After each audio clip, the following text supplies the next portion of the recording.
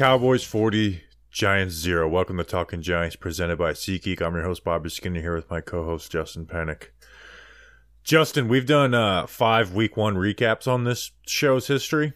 Only one has been a winner. But this Week 1 loss takes the cake. I mean, this is like one of the worst losses I've ever seen, if not the worst. I mean, you get beat 40-0, Justin, and it was you had a nice little drive going, and then chaos ensued, and it was just like they did not have a chance. They were physically outmatched, and we talked about closing the gaps. That's what Joe Shane said in his season-ending press conference last year. Well, the gap has not been closed. They've been outscored 78-7 in the last 2 games against the 2 teams that they want to close the gap on, with the Eagles and the Cowboys. How are you? I'm not good. Embarrassing isn't even the word. I think pitiful. I don't even think there are no words. Like, come up with a bad word, and it's worse than that. I think this might be the worst home loss ever at the Meadowlands from like strictly a performance and being in a game standpoint. Giants 40-point loss on Sunday is their worst loss in a night game of franchise history. It's the first time in franchise history they've lost by 40-plus points in their first game of the season. Bobby, there came a point, man, where we're down 16-0, and then you get down 19-0, and then you're down 26-0. There was maybe a 15-20 minute stretch where I didn't say anything. I was silent, and call me melodramatic, whatever. I somehow felt like I was sitting alone in a stadium, despite 80,000 people being around me. And that is how empty and just flat out shitty, empty and broken that this game made me. We had months and months and months where it's not just a Week 1 loss, where we hyped up this particular game, this specific game, for the reason that you just said about closing the gap with the Dallas Cowboys and the teams in our division, and how the Giants got better. They made talent upgrades. We want guys to take second-year jumps.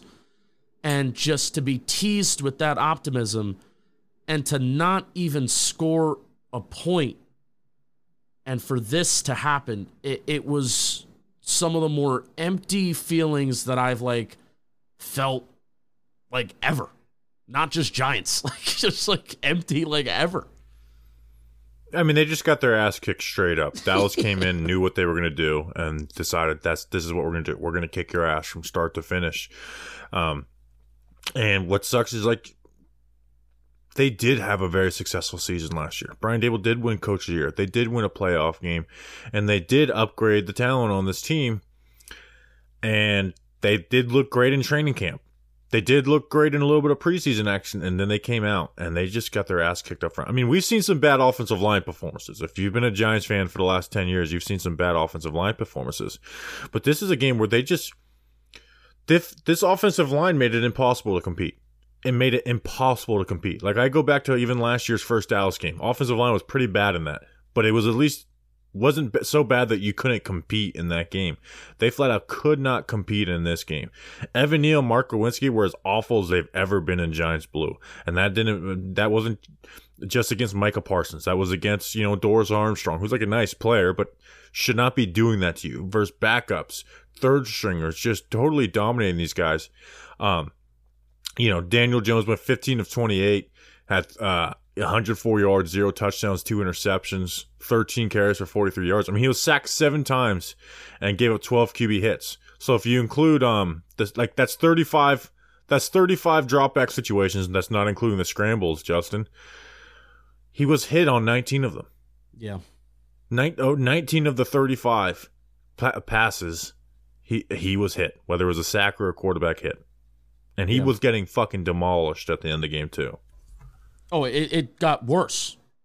It got worse. Even after being down 33-0, it somehow got worse. Where I was listening on the radio heading to the JM warehouse, and you just heard the violence, the hits that the Dallas Cowboys were just laying on Daniel Jones. And I turn on the TV, and the first shot that I see with 20 seconds left in the fourth quarter, where there's a shot on Daniel Jones, is just the turf beads that are on his face. you know, 7 sacks for the Cowboys. You mentioned it, 12 QB hits. And this is what bothers me the most, Bobby. 4 combined sacks, 5 QB hits, and 5 tackles for loss combined by Osa Odighizuwa and Dorrance Armstrong. Dorrance Armstrong is the Cowboys' number 3 option at edge rusher, maybe behind Sam Williams, number 4, behind maybe Sam Williams, DeMarcus Lawrence, and Micah Parsons, and an interior defensive lineman who's okay in Owa Odighizuwa.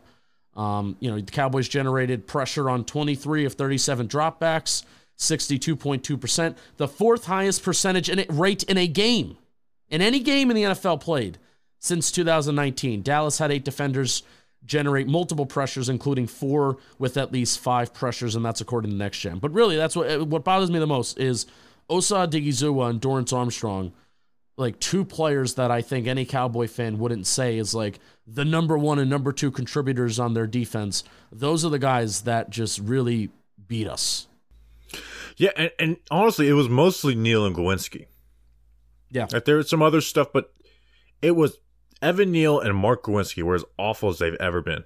I mean, Neal got beat around the corner, guys going through him, getting beat inside, and Mark Glowinski got beat essentially initially on almost every single play. Just got his ass kicked down in, down out. Where now you're like, oh my gosh, should we put a Zudu in over this cat? Because he cannot be that bad. I don't care what his pedigree is, what his contract is. You cannot be that bad. And then even worse than that is Evan Neal. I tweeted this, Justin. It'd be one thing if Micah Parsons was beating him. Micah Parsons is nuts. He's an amazing Which he did player. on some plays too. But for everybody else, you're the number 7 overall pick, man. We have high expectations for you. And even though there was some technical things that were better, there was some things that looked better about Evan Neal, it was just the result was awful on a consistent basis to where we are now. We said all offseason, we talked about week 1, man, we're going to watch Evan Neal, and there's going to be expectations change for the entire season, his career based on that. And now it's man, Evan Neal's, if it's more than likely that Evan Neal is just going to be a bad player.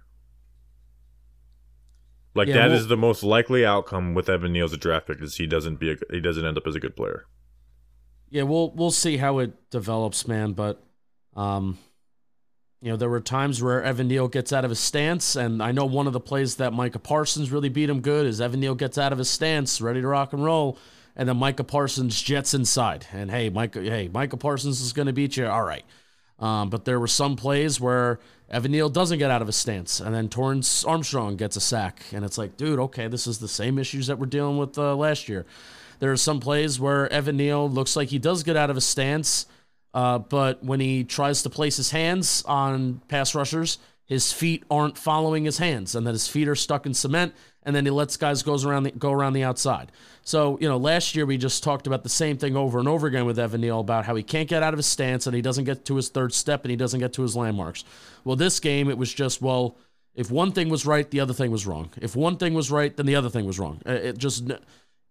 And that's more concerning if you have all the shit going wrong versus just one thing that you had to fix. Right? That's more concerning. Oh yeah, he looked unbalanced. He looked unbalanced and slow. Where there was times where he was getting to his landmarks and it was just still didn't have the fast enough feet to get around the corner and looked unbalanced. Doesn't know what to do with doesn't know what to do with his hands. Charlotte Carroll from The Athletic writes a great article on how Evan Neal spent this offseason working on his hands and getting out of his stance was part of it, but most of the article was about using his hands. Credit to Dallas. They put together a hell of a one. They're just more talented, but they put together a hell of a game plan. They put Micah Parsons on the interior, and it just wreaked havoc for everything. It just totally threw them for a loop. Whether the stunts that they kept on missing on the right, specifically on the right side, they even missed one on the left where you mentioned Osa with Thomas and Bredesen were doubling Micah, and he redirected inside, but Micah Parsons was lining up on the interior, causing havoc, and forcing them to miss blocks, miscommunicate. And and then they would put DeMarcus Lawrence when they were trying to run play action, attack the quarterback. And you even saw like the Giants were able to run the ball a little bit, and they were just like their game plan was like, hey, we're going to penetrate and get upfield. So that's why it allowed some running lanes for the Giants. But what it also did is like, hey, when we're throwing a little bit of action at them and you're going to pull Ben Bredeson, Micah Parsons is lining up on the interior. He's the guy that that you're trapping and kicking out. Well, Parsons is so fast that Bredeson couldn't even get to it. And Parsons is just hitting him in the backfield. They tried to run an RPO where, tried to throw a slot fade to Darius Slayton, and Jones just gets smacked earlier in the game. They put together a game plan of like, we are going to go balls to the wall, we're going to stunt, we're going to penetrate and get upfield, and this team is not going to make us pay for doing that, and they didn't. Let's talk about Daniel Jones' just performance. Do we have ads, by the way? We didn't prep that before the show. we have one ad, and so we'll talk about that in between offense and defense. But I want to talk about one thing before we get to Daniel Jones. I want to talk about one thing because you're right. Dallas is a defense that's fast, athletic, that they just play loose and they play hard, and they've been doing that for years. And the only thing that they've done the last couple of years is add pieces. They haven't lost a lot of pieces. They continue to add pass rushers. They continue to, Mozzie Smith is a guy. I don't even know how much Mozzie Smith played. Jonathan Hankins made like a play over JMS, where JMS's strength is, I think, one is certainly a question. I don't think JMS is the guy to really highlight from this game, but there's nobody to highlight in a positive manner when you lose 40-0. But one of the things that we talked all offseason about how Giants need to become more explosive, and it starts with blocking, obviously. And the Dallas Cowboys had that game plan of, well, if you really want to operate a perfect game plan in a perfect game, kind of like how the Giants did last year, where they didn't turn the ball over. They didn't make the mistakes they didn't make some of the mistakes that they made on special teams today. Daniel Jones didn't throw interceptions, whether they're by tipped passes or whether Daniel Jones is scrambling and makes a dumb decision throwing towards Stephon Gilmore and Darren Waller's way. They did operate their offense in a perfect manner where they were able to sustain drives. And the Cowboys were saying that we will allow you to beat us that way if you can beat us that way. And it worked for the first drive of the game. And then it just snowballed after that, and you blinked, and the Giants were down 16-0, and then you can't do the things you were doing the first drive of the game. So, well, yeah, I mean, it's just like you meant, like they got their ass beat up front, and then you had all the dumb stuff, like John Michael Schmitz messing up the snap leads to a field goal block for a touchdown. That was the turning point of the game, because I'm sitting in the stands begging them from snap one, because you even saw it forming. I know everybody got excited about that first drive, but you saw all of the bad shit forming the first drive of the game, because every time Daniel Jones dropped back, he was scrambling. And I'm like, all right, shit, here we go. Literally every drop back he scrambled on the first drive of the game. GTA 4, oh shit, here we go again. They were running the ball well, and like you said, that may have been by like a little bit of design where Cowboys are just coming upfield. We'll lie, you got 5, 6, 7 yards on the ground.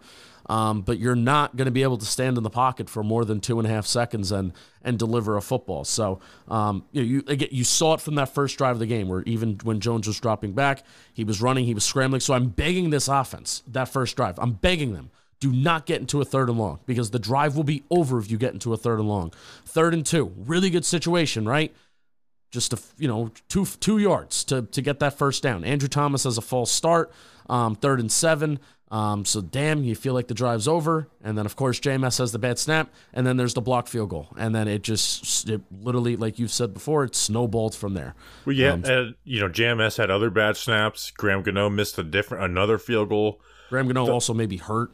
Yeah, the longest play of the game ended up being a fumble. Where 24 yards to Isaiah Hodgins, he fumbles. You could have added another big play to Hyatt, but he dropped it. And then the Saquon the pick six where, like, hey, it's 3rd down. We're dying. We're throwing this ball down at punt, and Saquon gets hit, pops it up, and it turns into a pick six. So with that, let's talk about Daniel Jones' play overall. Obviously, the stats are horrible: 15-28, 104 yards, 0 touchdowns, 2 interceptions, 13 carries for 43 yards. Obviously, the Saquon interception is not on him, but the second one was just dumb and unneeded. Was just really, really stupid. Like, it was a bad ball. It was thrown into double coverage on the sideline. Like, it just didn't make any sense to make that. And then there were other bad decisions. You know, he almost had another interception to Malik Hooker that ended up not, they ended up not bringing in. He was just missing on some throws. And then the pressure was relentless, though. The pressure that Dallas was able to put together was just flat out relentless. And they were not able to deal with it at 63% of his dropbacks. 63%. I almost find that hard to believe because I started charting it and finally I gave up, but it was like 78% at one point. Like, I feel like it was more than that. Yeah. But I guess you get a few little quick throws that they put in there and that, but it was, I mean, any play that wasn't a quick throw was pressure, you know? And along with the point that I was saying earlier, how was it that many of the dropbacks when he was just hit on 19 of 30? Like, he was hit on like 55 of them. Yeah. 55% of them. Yeah. But along with that point that I was saying earlier about, hey, you need to be more explosive this year because, they're gonna make more mistakes this year. And we said this Daniel Jones is going to throw for more interceptions this year. And like, why you do need to be more explosive, why you need to be able to operate a drop back offense is because you need to, if you're ever down in games, you need to be able to rise above it. And, this is just a bad team. Dallas is just a bad team to get behind in a game with, man. Doug Analytics tweeted out, here's some Jones stats for you. 1 completion at 10-plus air yards. 13 to 15 completions were 6 air yards or less. 5.8 attempted average depth of target. 2.2 completed average depth of target. That's a stat you like to see. 2 of 15 attempts in the tight windows. So, great. We weren't throwing in the tight windows all that much. 3.04 seconds time to throw, but a lot of it was him scrambling and running outside the pocket. Yeah, obviously, we like to quote Brian Dable, got to watch the film and see exactly what was happening downfield on some of these plays. But the pressure was relentless, and this was never going to be a good game. But Daniel Jones also compounded on that with, the second interception was, like I said, was stupid. Almost had another interception where he just flat out missed Isaiah Hodgins. Missed Paris Campbell on a couple throws, and it was just a train wreck of an offensive game. I do think you are going to find, like, I thought that there were some plays where the O-line might have held up and he scrambled simply because nobody was open. He scrambled because I thought nobody was open. So I'm interested to see when you actually sit down and you do your film review, Bobby. I'm interested in what you think of, some of the play design and what Dable and Kafka were trying to accomplish, with their concepts downfield and shit like that, because I thought that there were some times where Jones is scrambling not because of pressure, but because there's just simply nobody open down the field. And that's not what we were expecting with this new crop of wide receivers that you can alternate in and out. Shep was in early in the game, which was cool, because we haven't really seen him take first-team snaps at all this summer. So Shep was in there at times. You had Slayton in there. You obviously had Hodgins in there. Cager was going in and out with Waller that first drive. Daniel Bellinger was clearly, really in with the offense, especially when you're trying to protect Daniel Jones. So I'm interested to see who you find outside of just the O-line being bad. And maybe I even saw do a barrel roll throw this out there, during the game as well about, maybe a simpler offense isn't necessarily a bad thing. Like a simpler offense for Daniel Jones, a little bit more of a vanilla offense for Daniel Jones. I don't know. I'm trying to find space and voids to talk because I don't want to talk about this game. Yeah, it's just, we'll have to see. Again, you couldn't see exactly what was happening down the field. You sound like Brian Dable. When they're showing you broadcast. They also, they were down 16-0. They got a 3rd and 2, and they ran a QB sweep. That was I had that too. That was asinine, especially when the one thing you had going for you is your conventional running offense. Why are you doing that? Why are you doing that? Andrew Thomas has a hamstring injury that's going to get an MRI on Monday. It goes without being said that this offense can't operate without him. And then Matt Parrott got hurt too. Daniel Jones was taking snaps at the end of the game with Josh Azudu left tackle. Like, Daniel Jones was taking those snaps. And it still was, better than freaking Parrott and Glowinski. Yeah, I mean, I don't. We don't need to spend too much time on that. Wait to see. But Thomas gutted through that because that happened. That happened on the blocked field goal. So first drive of the game was dealing with that crap. So hopefully, because we need him, and he was the only person who was able to block Micah Parsons, in this game. And again, I wonder if that was a Giants specific game plan for Dallas. To just put Micah Parsons had to line up on the interior much more than he did on the edge. And he didn't do a ton of damage from the edge. It was almost all on the interior. I'm also interested to see what the pass blocking efficiency numbers were for everybody on this offensive line. Yeah, really looking forward to that. If Andrew Thomas is out for an extended period of time, Giants season's on pause until he comes back, right? Yeah, you just can't you cannot operate. You can do a Panthers game plan from 2021, but you can't use a real offense. You got to have a good defensive performance, and you have to be perfect on offense. So hopefully that injury is not serious because we need him. Anything else offensively? Waller 3 for 36. He said the hamstring is kind of the same hammy that he's dealing with from last year. So apparently it's not a muscle thing; it's a nerve thing. Analyze that. Whatever that means. Do you have anything else before we move to the defense? When I saw that Andrew Thomas was the one that was down on the field, I didn't care that we just allowed a touchdown on a blocked field goal. I didn't care. I didn't care that a really promising drive stalled and we had a 3rd and 2 and then it turned into a 4th and whatever. I didn't care. I was I thought, my initial reaction is my heart sunk and I thought Andrew Thomas broke his fucking leg,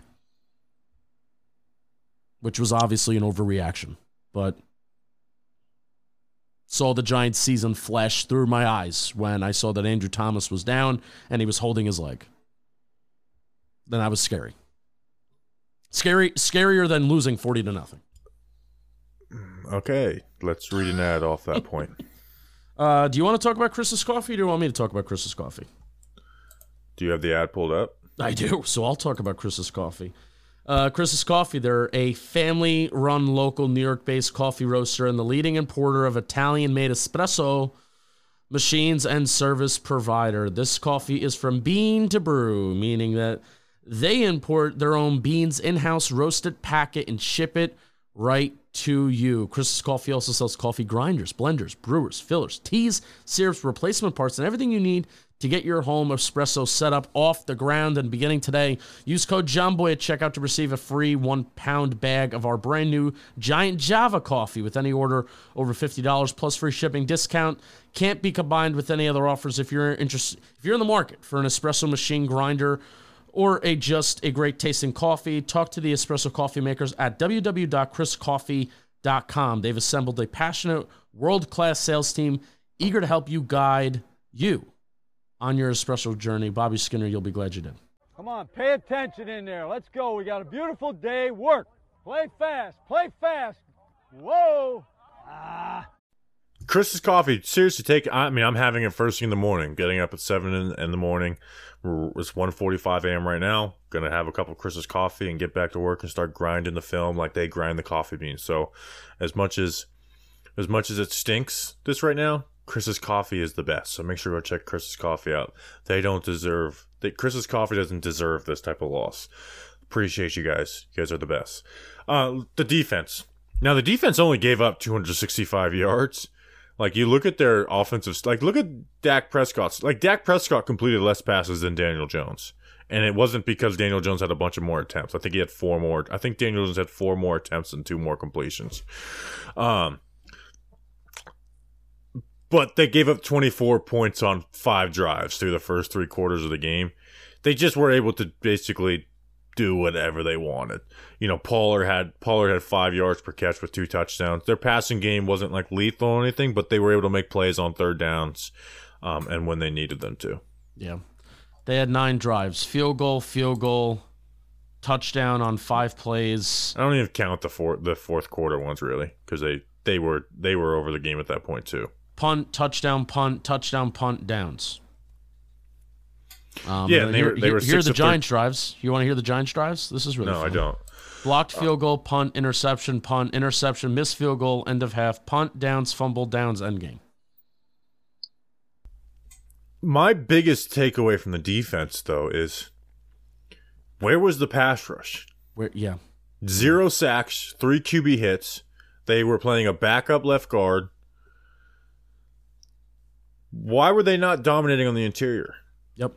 And why did the corner not get beat? Why did no one win around the corner one time? Why did Azeez Ojulari and Kayvon Thibodeau not get around the corner one single time in this game? Why was the only time that I saw Kayvon Thibodeau do anything positive in the pass game versus a backup tight end? Like the pass rush, Dexter Lawrence had a couple of QB hits and a couple of nice plays. Leonard Williams, I saw barely anything out of him. Nope. I saw nothing out of Azeez Ojulari, and I didn't see anything out of Kayvon, at least as a pass rusher. Like we saw this pass rush together last year, and we saw how good it can be when they have these guys on the field, although very limited action. I know Dallas offensive line isn't horrible, but they're also not world beaters outside of Zach Martin. Like, I don't understand how this pass rush was just non-existent. And that's what makes it even more frustrating that Osa Odighizuwa and Dorrance Armstrong combined for so many sacks and QB hits, and Kayvon Thibodeau and Azeez Ojulari and Leonard Williams put up nothing. 2 hits by Dexter Lawrence, 1 hit by Jihad Ward, 0 sacks.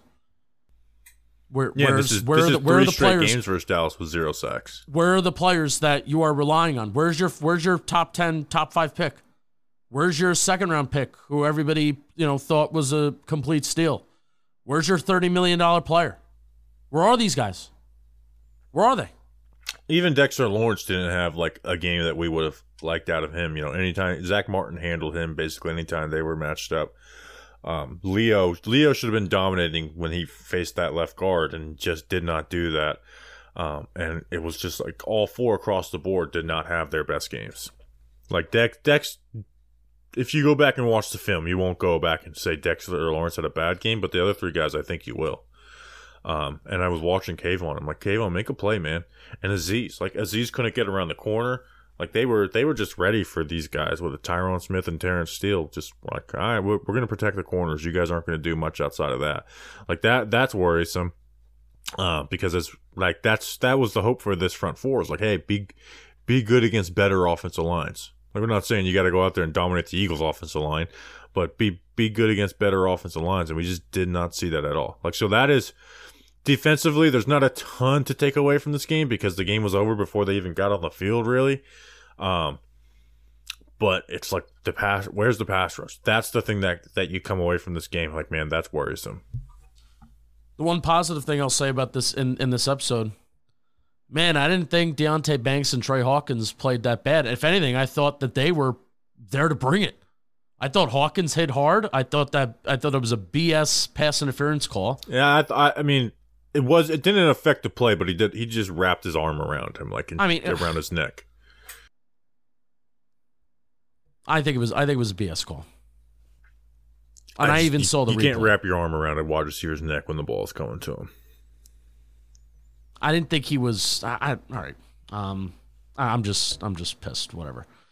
I thought they played well, and I thought they were physical. Even like Gallup makes this catch out of bounds, really like a little bit of a circus catch, but Deonte Banks just hits him hard and he shoves him out of bounds. Can't even put a foot down. So I thought those 2 guys actually brought it today, which was cool. Like the big concern that we had on the defense was the 2 rookies starting on the outside. Great. Yeah, Deonte Banks. I think it was just cramps, so I think he's fine, but he did leave with an injury, but I do think he's fine. Banks got a penalty, but I actually kind of love the penalty because he just pressed the shit out of Brandon Cooks, but he pressed him for like 7 yards just out of bounds, but so they called a penalty. It's like, you can't do that, and like you can't get away with that stuff in the NFL. It's like, where college you can, but it was like, oh my God, like you pressed this dude up. They brought it. You got up on his grill and destroyed him, so that was nice. What you need at corner is you need kind of little bit of a FU energy, and I even saw some plays after the snap where Banks was talking up Cooks, and Cooks is enough of a veteran where it's like, why the hell is this like rookie corner yapping at me? But I love it, man. We need guys that are going to play with an edge, and you need guys at corner that will play with that edge. So let's keep it going. Banks and Hawkins. They got that big play to CeeDee Lamb off of a rub route, which was like blatant as an offensive pass interference as you can see. Like if the Giants got all those OPIs last year, I don't know how that. I mean, that one was blatant. On Adora to CeeDee Lamb, and then McKinney missed the tackle, making it worse. Outside of that, though, I thought McKinney probably had the best game of the defenders. He had a couple pass breakups, and honestly, his best play was on that 3rd and goal where they held him to a field goal, and they put CeeDee Lamb in motion, and he, like, good instincts, just bumps up CeeDee Lamb, and it allows Adora Jackson to get over the top, because if not, that would have been a walk-in touchdown for CeeDee Lamb, and then he gets in and gets on a hit of Dak Prescott on that play, and then they end up kicking the field goal. So that was, I thought McKinney probably had the best, I guess not just a defense, he had the best game of any New York Giant today. I don't really have a ton more on the defense. No. They weren't on the field very much. No. Why did Brian Dable leave Daniel Jones in? When Andrew Thomas comes out of the game, Daniel Jones should come out of the game. And it's not even like getting like you mentioned, having Darren Waller's not out there, Saquon Barkley, but most importantly, Andrew Thomas is not out there, and it's pouring rain. These reps they were not going to become a better team by going out there. It was like almost like Brian Dable just didn't want to get shut out, and have that shutout on his resume and to start the season, to like he wanted to get some points on the board. And I mean, some of the hardest hits Daniel Jones took were at the end of the game. And Matt Parrott got hurt. Yeah, Josh Azuda, and it wasn't even from the left side. It was from freaking Matt Parrott or Evan Neal and Mark Lewinsky just getting smacked. And I think they even took a couple off the board. Like they just, that pissed me off. Like end of the 3rd quarter, start of the 4th. I get it, but I mean there was 3 minutes left in the game, and Daniel Jones is getting destroyed from the right side. Yeah. Should have taken him out. That's it. This is the most miserable I've been, and we were talking about it before the show, Bobby. Like, you could say 2021 was that was just hey, the Giants season's not over, but there were games at the end of 2021 where that team at least showed an ounce more fight than this team did tonight. And that's what makes this game suck more than any of those particular individual games. Well, and that leads into this. They are a team that made the playoffs last year. They do have the coach of the year. We know that Daniel Jones is not as bad as his performance. They do have good talent on this team. Where do you go from here?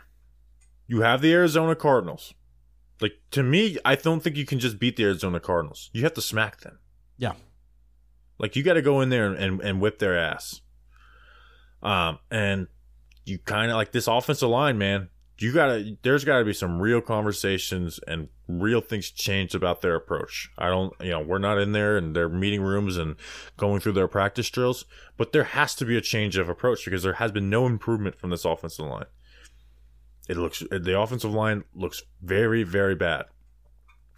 So whether that's, pulling a Joe Judge and bringing in a consultant in to come in and help with the offensive line, hopefully there doesn't lead to a fist fight with Bobby Johnson in this, but that, like, we always forget with the Mark Colombo firing, it's like the plan wasn't to fire Colombo. The plan was just to have Gooch come in and help.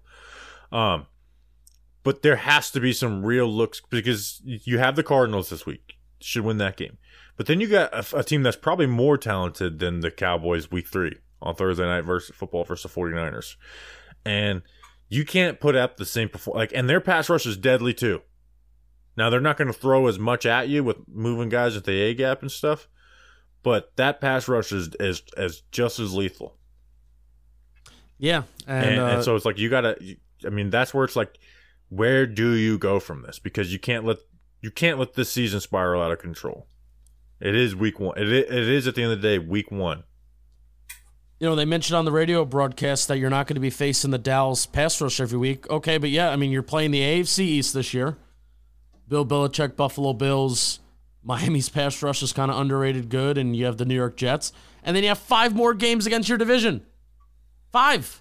Oh, yeah, they're facing a lot of great pass rushes this year. Yeah, so you're not playing the Dallas Cowboys every week, but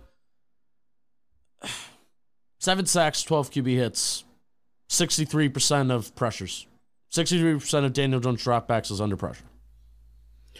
Yeah, so there's got to be some real, whether it's, and again, I haven't seen the film of what's happening downfield, whether it's like, hey, we got to change our approach offensively, but there needs to be some real come to Jesus moments within that offensive staff about how they approach. We'll see what works, what doesn't, but you can't go out there and have your offensive line. I don't care what you do, change offensively. You cannot have your offense get their ass kicked like that. You cannot have it like that. Was the worst ass kicking of an offensive line I've seen in a long, long time, and we've seen lots of them. We saw Dallas kick the Giants' offensive line's ass twice last year, and it was nowhere near what we saw today. Nowhere near. So yeah, going to be a real test for this coaching staff. The first time where they're going to face like Brian Dable, he's going to face heat, right? Like we know how it goes, right? Like Coach of the Year wears off fast, right? It's just it's the way it happens in a city like New York, and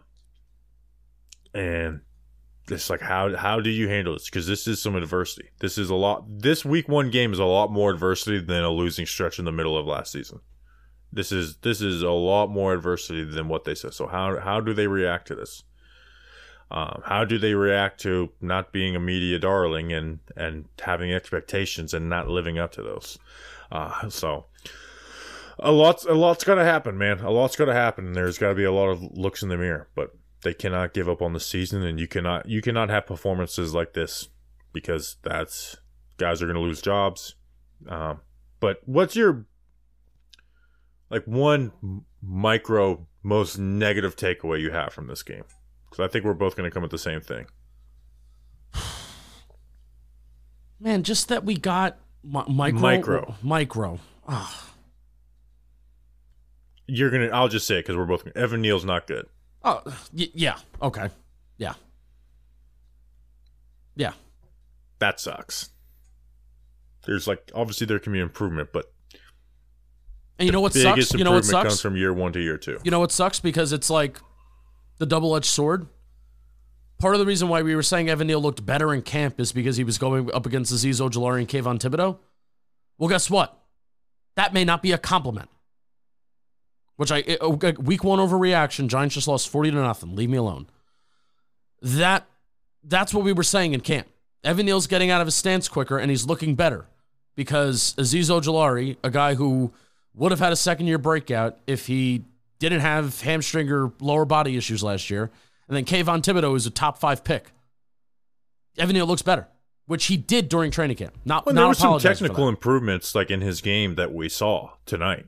Just as crazy as that sounds, but he just didn't look as athletic as the people he's facing, and he looked unbalanced. Which is those are you could have all the improvement, and it wasn't like he had the most amazing technique, but you did see improvements, and it's just that's physical. That's who you are as an athlete, which is the most worrisome thing.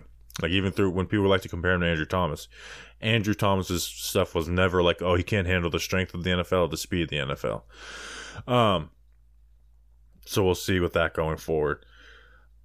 One positive is I was very happy for the New York Giants the New York Revival guys. Yeah, that was very cool. Darius Slayton was wearing their T-shirt. Now it said no DJ slander, and DJ's going to get some slander after this game, and rightfully so. But I was very happy for them because I didn't even see the picture. I just saw Duggan tweet Darius Slayton's wearing a no DJ slander shirt, and I knew that was their shirt. So I was very happy for them. So I wanted to give them a shout out. Yeah, they're great dudes. I consider all 3 of them friends, and that's one of the best parts of doing this Giants thing with a bunch of other people is that whether you listen to us or whether you actually have a show or do some other videos of yourself. There's people that I legit consider friends, and I'll hang out with you. And Spiro, Hefe and Eli. Those are 3 guys. So I'm really like, that is really cool. Like we had Nick Gates wearing some shirts, but that's like between like a jacket and stuff like that. This was just flat out. Darius Slayton is warming up for an NFL freaking game wearing that No DJ Slander shirt. So that's very, very cool. Can I talk about one more positive note? One more positive note. Okay. Let's spin zone this. Joe Burrow, 14 of 31, 82 yards. 3 points for the Cincinnati Bengals. They only had 3. Basically, they had the same offensive performance as us because we had 2 field goals missed. In fact, we did bet. Actually, I think they missed a field goal too. So that's another spin zone. All right, talk about the tailgate. Great time. Shout out to Barbecue for an awesome tailgate that they catered. I believe 40 pounds of barbecue that our crew just demolished today. So it was pretty awesome. We have a little bit of a backyard themes game, a lot of cornhole going on. The thing that drew the crowd was I kind of thought of a long snapping challenge. Bill bought like this big like Jenga. It's like not life size, but it's just like huge Jenga. And I like, all right, well, we have some footballs here. Let's just go, a couple steps ahead, and whoever can snap the ball and knock down this tower, you'll win. Nobody could really do it. There were some people that got some hits on it, took out some blocks. I finally get up there. I get a good chunk of it off, and then it just keeps going. People keep missing. I'm like, all right, I need to end this because our poor producer Jeff, got hit in the face like twice with the football. Well, he's trying to shoot the whole thing, and there were people that were nearly getting hit, and everybody's like, got to keep your head on a swivel because we were shooting it back into the tailgate. So I'm like, all right, I got to get up here because I was a long snapper in high school and growing up. I end it, and I knock down the pile. So good for me. I'm the best long snapper in the world, and we had a great time. A great tailgate, just great vibes and optimism. Like I said it all summer as Bobby. We saw people at Giants training camp. I saw people at Giants preseason games, and just the main theme amongst everybody was optimism and just excitement for this year and having expectations. Where last year, there was no expectations, and that's why it was fun. And that's why this is so crushing, is that we all were so excited to get in there. The MetLife Stadium was rocking to start, and then, man, it felt like just at the snap of a finger where you could really hear a pin drop. So tailgate was fun. So we're back to 2021 vibes. Thanks for everybody coming out and hanging out with the tailgate because the game was shit. And that's what 2021 was. But again, a shout out to FarBQ. They'll be back catering the game after the Seahawks game. So whatever game that is, Candlewick Diner will be catering the October 2nd game versus the Seahawks Monday night. So we'll see you there. L16. Don't miss out. Get your tickets. More spin zone. Super Bowl champs. Did they lose week 1? They did. More spin zone. Didn't have a worse week than Kadarius Toney somehow. Isn't that crazy how bad of a game Kadarius Toney had? That was bad. Darren Waller was the team's leading receiver today. So Trey Hawkins looked all right. As we expected. As on first place in fantasy by a good wide margin. That's another positive spin. I would have won in fantasy if I wasn't facing the Cowboys defense, which had a 40-point night. Can I tell you something? Yeah. We're doing weekly payouts for top scorers this year in my fantasy group. Did you have I will be getting that this week off of the 44-point Dallas defense. And I had Daniel Jones at quarterback. That's tough. Yeah. I almost thought about benching them. Tyreek Hill is why I really got it. I almost thought about benching the Dallas defense because like I just don't feel good doing this. But I was like, you know what? I'm not going to add another defense at this point. It is what it is. They're my defense for every game. All right, Justin, that's an episode. We will be back for a mailbag on Wednesday. Try and get some, hey, ask some good questions because we're gonna check the film and figure out exactly all what happened. Season's not over. I'll be better by Wednesday. Yeah, it's just one game. It's just one game, people. We will bounce back. So O-line report out Tuesday morning. A film review out Tuesday evening. So we'll have a lot of content coming at you. The season's just begun. Don't give up on this season. and we won't give up on you. We appreciate you guys. We'll see you then. Until then, let's go Big Blue.